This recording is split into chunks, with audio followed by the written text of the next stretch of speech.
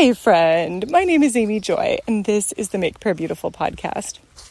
I had a beautiful question come in about heavy dreams or prophetic dreams that are weighty, that are doom and gloom, where sometimes she might dream one and then the darker things come to pass some years later. So the question is, what do I do with these dreams? So the intercessor in me would say, you pray about them, yay! But that's obviously a little bit too simplistic. So I appreciated so much, my spiritual director a few weeks ago said, Amy, if you don't actually want to get a full night's sleep because you don't like the dreams that you have, you are not living in freedom, and you can reject the darker elements and say, no, I do not want to be tormented. That is not what I'm interested in. Thank you anyway. And so that to me would say, if you're getting dreams from the dark side and you say, no, I'm not interested, Jesus, you need to defend me and protect me. Send your holy angels to war on my behalf that I could get the sleep that I need, the restful sleep. Then that is, I'm going to assume then that the dreams that you continue to have would be from the Lord. And so when we get doom and gloom dreams, and I'm going to assume, let's say that the prophetic dreams of Pharaoh, king of Egypt, that he had when Joseph interpreted them, that those would be of that variety. These are prophetic dreams, they're doom and gloom, not happy, but they absolutely came to pass. So why were those given? In that case, they were given to Pharaoh in order to preserve the people and the people all around. So it gave them the time and the understanding, like, okay, we're going to have bumper crops for 7 years, but then we're not going to have anything for the next 7. So we need to make sure that we've planned ahead well for this upcoming 14-year issue that's coming. So I will also say I think there are times where someone will mention to me, like someone who I would consider very prophetic, and they'll say, like, I do not have a good feeling about this event that's about to happen, or this procedure, whatever it might be.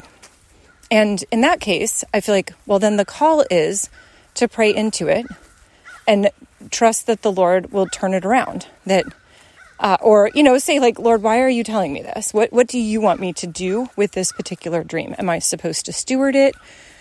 I thought it was also really interesting. I was talking to my friend Michelle Dews, who is part of prophetic processing, which teaches you kind of how to manage your prophetic words and your dreams and such. But she said, Amy, there's a certain amount that is available just in the air. If you're reasonably sensitive, you're going to be able to pick it up. So in that case, when when you have something, it's almost like, okay, Lord, is that from you? Am I supposed to do something? First of all, is it from you? But if it is it mine to carry? Or is it more just kind of like the events that are to come are in the atmosphere and we recognize that? Oh, my antenna happened to poke up and get one of them. But is it for me to carry? And so I would say a lot of the things that I feel like I maybe pick up, I pretty much just hand them to Jesus. Like, I'm willing to carry it, but I'm going to carry it to you first and let you deal with it. And if you hand it back to me, that's totally fine. I'm happy to carry whatever you want me to carry, but I'm not as strong as Jesus, so I just hand them to Jesus usually. So that's what I have around doom and gloom dreams. I think that they often are from the Lord. I think we get to pray in accordance with his will. So I also will say, I loved what Michelle said, that really the entire adventure of life is just getting to know God more. And so I know for me, I probably view life as more like a pop quiz, like, how many have I gotten right? How many have I gotten wrong? Which is not actually ideal. I think it's much nicer to say, oh no, you're just on an adventure with Jesus, and it's all just exploration and uncovery with him, discovery maybe. So there isn't like the one right answer. It's more like, oh Jesus, I had this dream. I didn't particularly like it. What would you like me to do with it? And then I think it's always safe to say, if you don't feel like you're getting anything really direct, to say, well, then Jesus, I'm going to hand it to you, because I recognize that you are a God of peace, that you're not a God of confusion.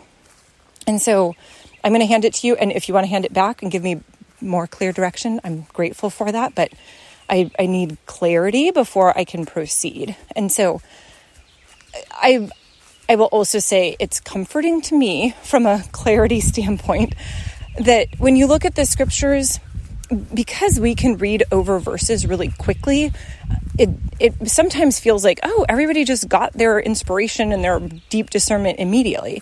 But that's really not true. You know, if you think about Peter, he had his vision of the sheet coming down from heaven with all the animals, and he had it 3 times, so it was clearly very prophetic. But then it wasn't like he immediately understood what to do. And then, yes, he understood, like, okay, Cornelius's house is going to come into the kingdom. That's great.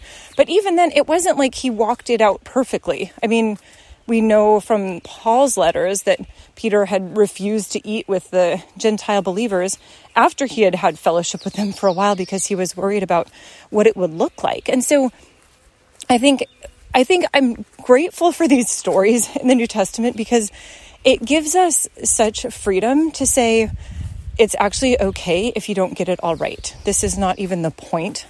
You're not going to get it all right. And as a result, you just continue to walk it out with Jesus. So Lord, I thank you. Oh, I thank you, Lord, that you are not the grand scorekeeper in the sky, that you're a father and that you care about how we live, that you care about our hearts, that you know us so intimately and so completely. Thank you, Jesus. I ask that you would give us wisdom around the words that we say, around the dreams that we seek to walk out with you. We recognize, Lord, that you don't just speak to us in the day, that you speak to us at night as well. And so thank you for how kind and good you are. We give you praise. Amen.